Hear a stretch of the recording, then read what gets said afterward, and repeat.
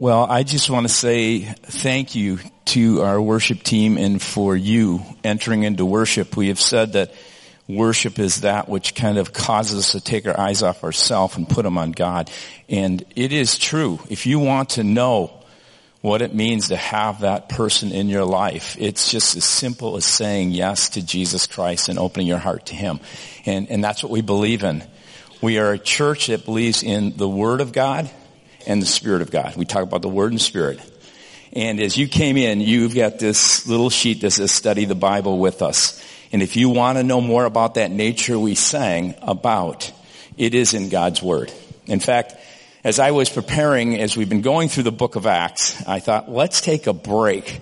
Right in the summer, people like a little break. Let's do some good summer reads. And I thought to myself, a lot of people be reading different books that, you can find out in New York Times bestseller. There is some really, really great stories in the Bible. So we're going to encourage you to do that. So as we take these, like looking today at Esther, if you haven't read before, you can see the series. Read some of these scriptures as some good summer reads and let that kind of sink into your heart. We're excited to do that, so take a look at that. We would love to give you other opportunities to grow in your understanding and commitment to the Word of God. You can see on that sheet there's these opportunities. One of the ones that we're really excited about, and one of the reasons I wanted to introduce this series with someone who is a person who is leading lots of people into the Word of God, is we're grateful for Village School of the Bible and for Laura, I'm going to say it, I'm going to get Besonen. Is that right? Laura Besonen, who is with us, who is the executive director, and so she's going to come and share with us. So I'm going to ask you to come up at this point. And Laura, we are excited that you are here. You have moved to Minnesota from Colorado not too long ago. You were executive director over, I believe it was, leadership development in soul care at Navigators for a number of years. And then you were for a number of years at Cru, which some of you know better as Crusade, right? And you were also in leadership development and other things there. And so we are excited you're a part of the Minneapolis-St. Paul community. And I know much further than that because of Village School of the Bible reaches lots of people. I just want to say, if this fall you're looking for a way to really get into God's Word, I can tell you there are many people who have gone through Village School of the Bible all the way back to Monty Scholand. And some of you know that name. And it continues to produce incredible fruit. So thank you for being here. Thank you for sharing with us. And as I said when you came, I hope this has been a good reception in the Minneapolis area, but it's a tough time to move with COVID, right? Yeah, we had some challenges, that's for sure. Yeah. So anyway, we're glad you're here. Thank you so for much, sharing with Kevin. us. Yes. Yeah, thank you. Thank you so much. I feel a keen partnership with you all, and I just want to say that we are so grateful as Village Schools of the Bible that your missions committee has been supporting us so faithfully throughout the years. And our mission is to teach God's Word in order to see transformed lives, and we are committed to that, and we know that you are too. And so I just feel like I'm a part of your family, even though I haven't met you yet, and I just want to again say thank you so much for your generous giving and for the number of people that it's influencing throughout the Twin Cities and really all over the U.S. and in South Africa and Pakistan. So we have, we just have had some really wonderful growth, and we're grateful for you being a part of it. So I'm going to set my clock here. Just, I don't know where there it is. Oh, okay. Sorry. Okay, I can see that. Great. So, you can tell I'm new, right? All right. So, I'm sorry? Yeah, I know. I see it now. Thank you. Well, the title of the topic, the sermon today, is that the teenager who saved a nation. And I was hoping that you might think it was Daniel, but it's actually Esther. So if you want to pull up Esther on your phone or in your Bibles, it will probably help, because I'm going to start out with a sincere apology that there's no way I can do this beautiful book justice in the amount of time that we have together today. So by God's grace, I'm going to do what I can, but I'm begging you to go home and read it for yourselves, because it is amazing.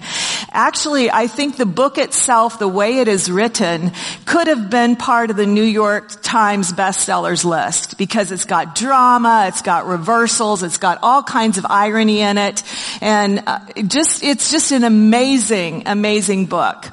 So I would like to just take a pause. I know we've already prayed through the worship, but I'd like to just take a pause and pray that God would teach us together as we meet in His Word.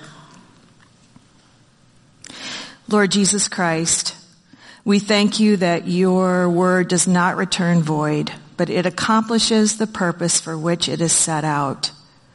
So we open our lives to you.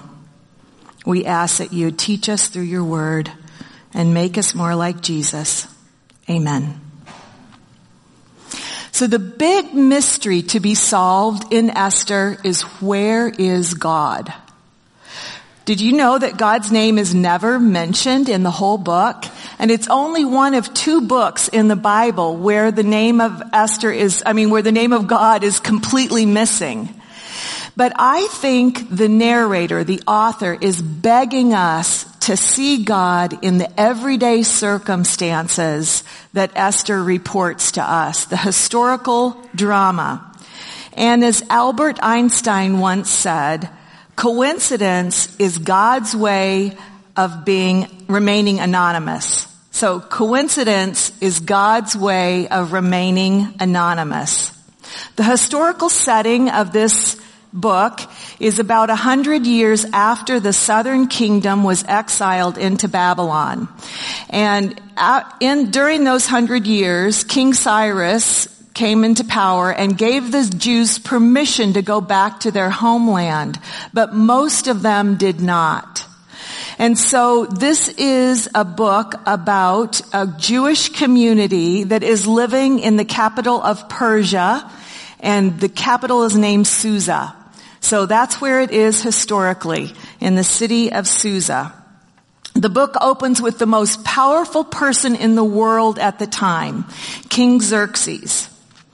The first verse says this. It says, his empire stretched from India to Ethiopia and had 127 provinces. So can you imagine the languages and the different cultures that he was the king over? And the author of this book really wants us to know how powerful he is, because his name is mentioned 190 times in 167 verses. So he's a big guy, and he has a lot of power. Chapter 1, he's hosting this huge banquet, and it lasts for 6 months. He's invited his royal officials and the military across these 127 provinces, and he wants to show off his wealth. He wants to show people just how powerful he is. And in the midst of it, there's a lot of drinking, and so he's drunk, and he asks his wife, Vashti, who's very beautiful, to come out and parade herself, and she refuses. And so he gets very humiliated and so angry that he dethrones his queen. In the scriptures, chapter 2 starts with his willingness to be able to want a new queen. And actually about at least 2 years, maybe 3 has gone by when there was no queen in the palace and with him. And so the process to get a new queen is to develop a harem. And as he's agreed to do that, we're introduced to 2 of our main characters, and the first one is Mordecai. Mordecai is a Jew from the tribe of Benjamin, and that's really all we hear until we hear about Esther herself. And when she's introduced, I'm in chapter 2, verse 7. And it says, Mordecai had a cousin named Hadashish, whom he had brought up because she had neither father nor mother. This young woman was also known as Esther, and she had a lovely figure and was beautiful. So Mordecai had taken her as his own daughter when her father and mother had died. Esther was one of about 400 virgins that were taken into this harem to have tryouts to see who would become the new queen. Remember that everything in the Bible is not what God would want in a culture. It's reporting what is happening in the culture. So I just want to make that aside. It doesn't mean that this is God's process. It means that this is what happens in life under the sun, where God does not have the ultimate rule. So in verse 10, it's very important. Chapter 2, verse 10 says this, and we really need to hone in on this. Esther had not revealed her nationality and her family background because Mordecai had forbidden her to do so. Now, the implications of this are that Esther lived as an assimilated person.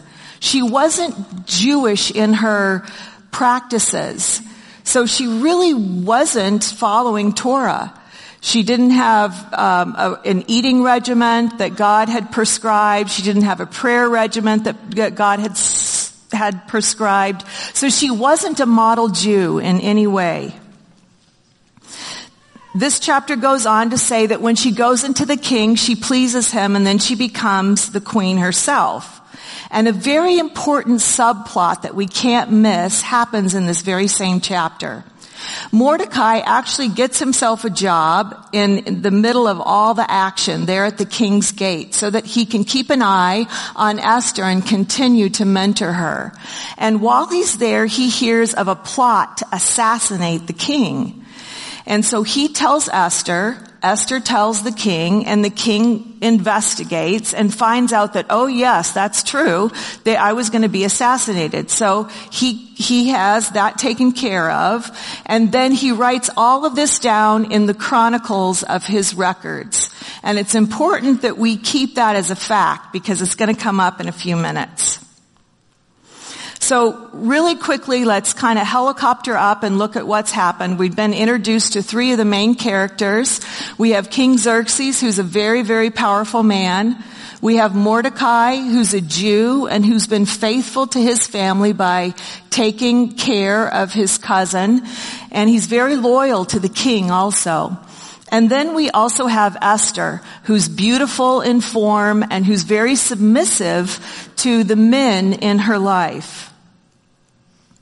So the big principle here that I'd like to point out is that God uses unlikely candidates to be part of his redemptive plan. Let's double click on Esther. Her family hadn't gone back to their homeland. She wasn't living a set-apart life. She was young. She was 14. Can you imagine 14? Her value as a woman was placed on how beautiful she was and also how submissive or compliant she was, not on her courage.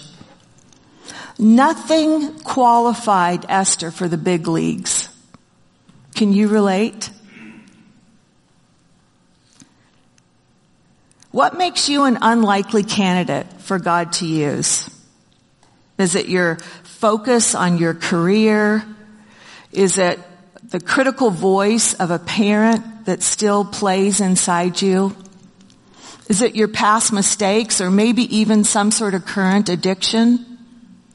What is it that you think would keep you from being part of God's gospel plan? Excuse me. Ephesians 2:10 says this, that we are God's handiwork, created in Christ Jesus to do good works which he planned beforehand that we might walk in them. During a Christmas holiday spent with my family in New Mexico, we played a game of touch football. So it was warm, unlike here. The Christmas is very warm there. And so anyway, it was warm and there was an empty blacktop at an elementary school near my mom's house. And we jumped into teams and jumped into action. Although I'm not very good at this kind of football. I'm not good at eye-hand coordination. My body is coordinated, but not my eye-hand coordination. So I'm not very good at catching the passes or even throwing them accurately. And so after a couple of misses, my youngest brother pulled our team into a huddle. And he said, okay, here's what we're going to do. So-and-so, you get the ball and you lob it over to Laurie, and then she's going to run toward the goal. And I thought, oh yeah, I can do that. Yeah, I can do that. I can run. So it was doable, and I felt included because my brother had thought through, what can she do? Poor girl. Right? So anyway, what can she do? And he made a plan that made sense to what I brought to the table, which honestly wasn't much. But when I reflected on the game afterwards, I thought about Ephesians 2:10. That when God made and created each of us, He knew what He put in you. He knew the good works that you were to walk in. Psalm 139 says that He took the time to weave us into our mother's wombs. I don't know how He does that. He wove us into our mother's wombs. So He certainly knows what He's entrusted to us. So this makes us not a 7th round draft pick, but we get to sit in the green room with all the other 1st round drafters because we're in the big leagues. We're called to be part of God's huge redemptive plan for this world. So in summary of those points, Esther helps us see that God uses unlikely characters to be part of His redemptive plan. In chapter 3, we meet the villain. Now, if we were in a Jewish audience, every time the villain's name is read or said, people hiss. So, Haman, very good, right on cue. Haman was one of the king's officials, and he's rising in power, and so all of a sudden everyone is supposed to bow down to him. And he passes by Mordecai, who's at the king's gate, so he does this quite often, and Mordecai refuses to bow down. So he is so enraged by this. He finds out that Mordecai is a Jew, and he decides, I'm not just going after Mordecai, but I'm going after that whole clan.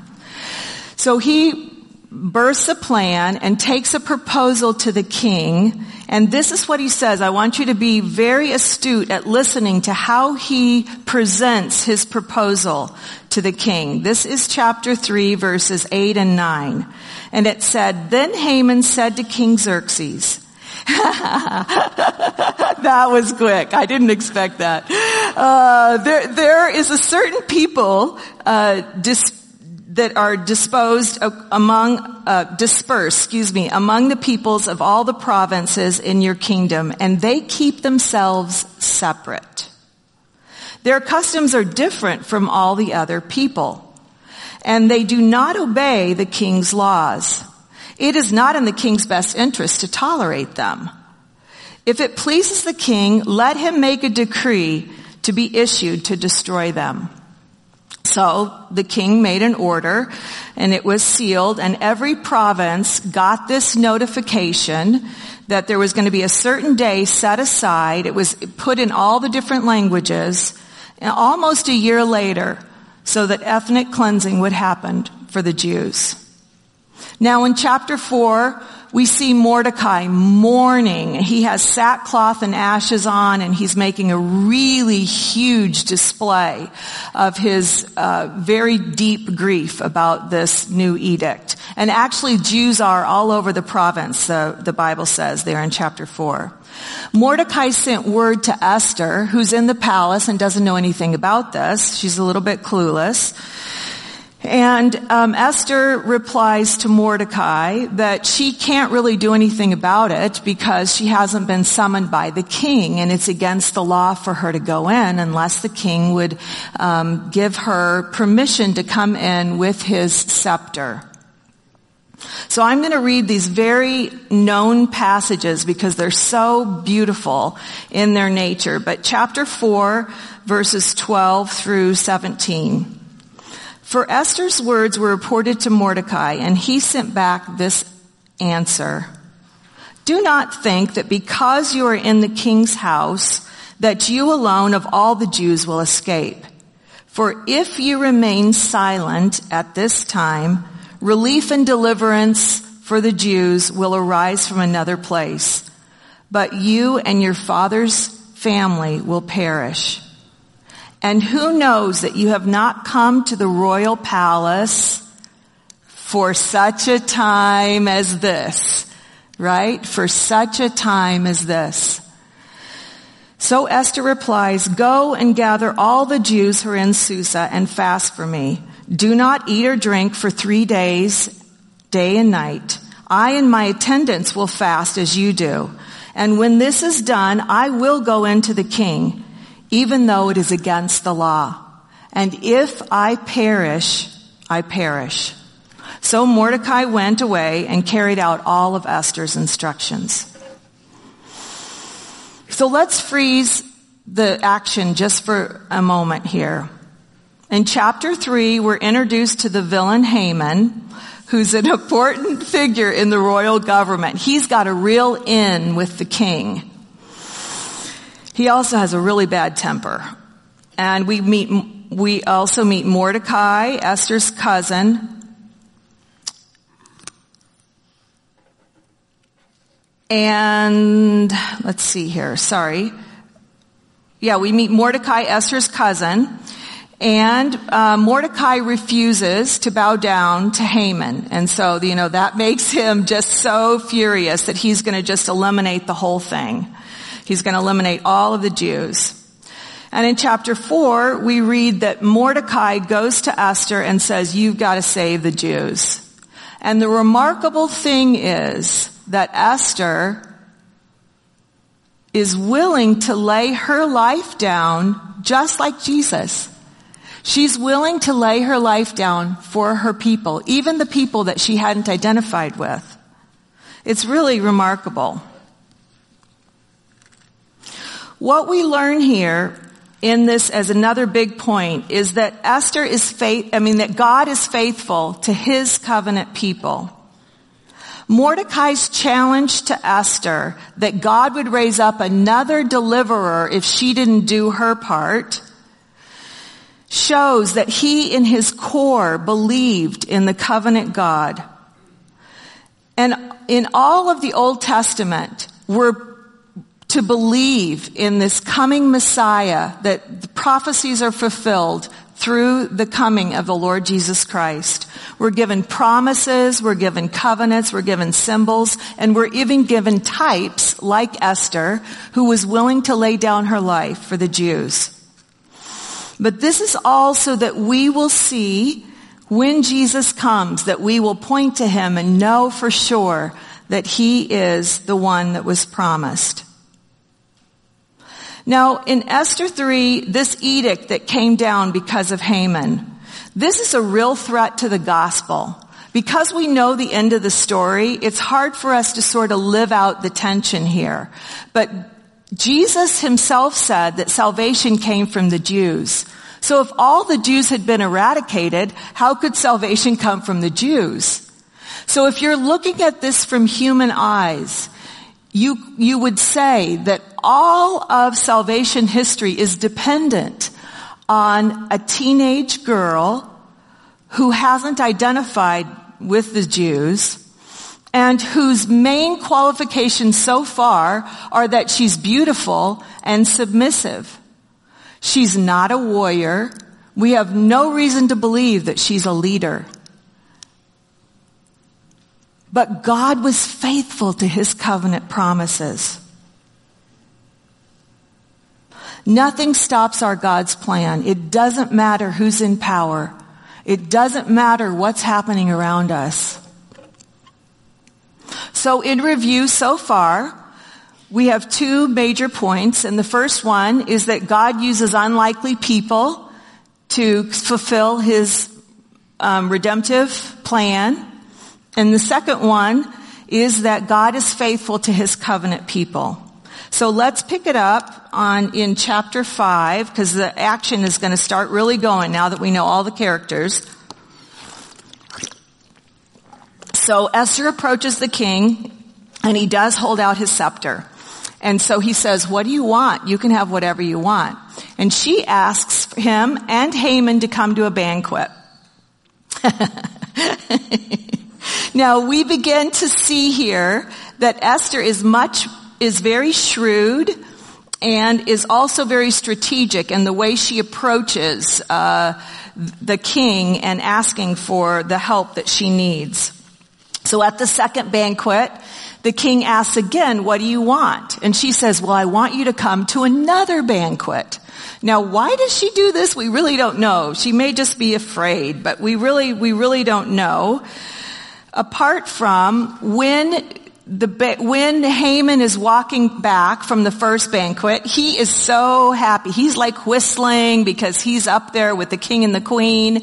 And he passes by Mordecai again, and Mordecai doesn't bow, and he's completely enraged again. And so he decides, now I can't wait a year to get rid of this Mordecai. So I'm going to see if I can just get him killed on my front yard. I'll have a pole built and we'll impale him in my front yard. I'll ask the king tomorrow. So that's his plan. It's not looking very good for Mordecai. Chapter 6 is the turning point of the whole story.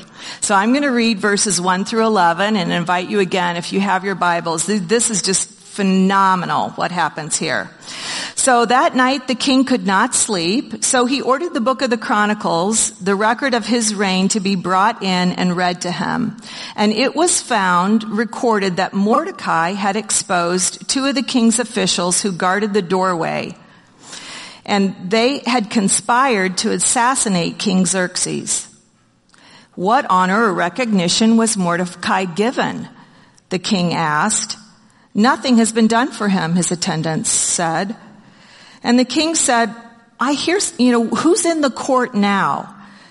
Now Haman had just entered the outer court of the palace to speak to the king about impaling Mordecai on the pole that he had set up. So I hope you're tracking with this. This is big action here. When Haman entered, the king said, what should be done for the man the king delights to honor? Now Haman thought to himself, who is there that the king would want to honor more than me? So he answered the king, for the man that the king delights to honor, have them bring a royal robe that the king has worn, and a horse that the king has ridden, with a royal crest placed on its head. And let the robe and the horse be entrusted to one of the king's most noble princes. And let them robe the man that the king delights to honor, and lead him lead him on the horse through the city streets, proclaiming, this is what is done for the man that the king delights to honor. Go at once, said the king. Get the robe and the horse and do just as you have suggested for Mordecai, the Jew, who sits at the king's gate. Do not neglect anything that you have recommended. So Haman got the robe and the horse, and he robed Mordecai and led him on horseback through the city streets, proclaiming before him, this is what is done for the man that the king delights to honor. So I know you're catching the irony here. The very day that Haman wants to murder Mordecai in his front yard, instead, he's leading a parade that honors Mordecai. The reversal in this chapter continues throughout the rest of the book. So Haman's power, he is in a free fall. And Mordecai is definitely on the rise. So the third point here is that God's timing is intentional. In this section, what are the odds that the king would read the very account of Mordecai's loyalty on the very night before Haman was going to ask for Mordecai's life? And that Haman would coincidentally, remember about coincidences, would coincidentally be present to give his 2 cents on how a person ought to be honored. Seeing God's timing in this book helps me to trust him with his timing in my own life. I've heard it said that God is never late and rarely early. Can I have a witness? but he is always on time, his time. Yeah, that never early part. Whoa.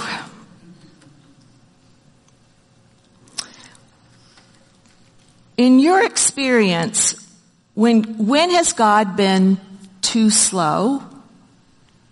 And what lessons would you have missed had he been on your timetable? My dad died in 2003 after a 9-year battle of cancer. And during his struggles, I was expressing again my doubt about a person that I was dating. I've married once to him, and that he was not part of this. This is Ron, and he was not part of this scenario. So I was talking to my father about the doubts I had about a person I was dating, and my dad offered insight about timing and about God's involvement in our lives that's been very meaningful to me. He said that he was genuinely glad for the cancer and for the suffering that he'd experienced through that, because it taught him to be dependent on God in a way that he never had been before. So by sharing this, I don't mean to communicate that everything can be wrapped up and tied in a bow. It's just not that easy, is it? I have unresolved situations, and I'm sure you do too, that you're still waiting for God's intentional timing to change. But I have to tell you that his timing is purposeful. That he has reasons that we don't know of. And in this particular story, 24 hours, that's all it was. 24 hours and a sleepless night as part of that 24 hours. And it made all the difference.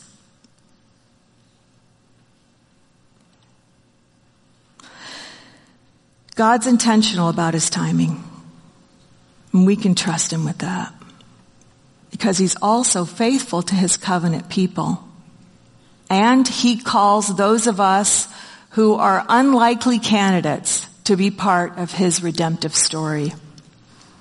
So I'm going to rush to the conclusion here of the story. So you're going to have to pick it up on your own. But Esther has a second banquet in which she reveals this plot that Haman has cooked up. And she tells the king that she is Jewish, and so that her life is in jeopardy. And she also reveals Mordecai's relationship with her, and that Mordecai's a Jew. Well, that's the end of Haman. And he is actually impaled on the very stick or pole that was put up for Mordecai's death.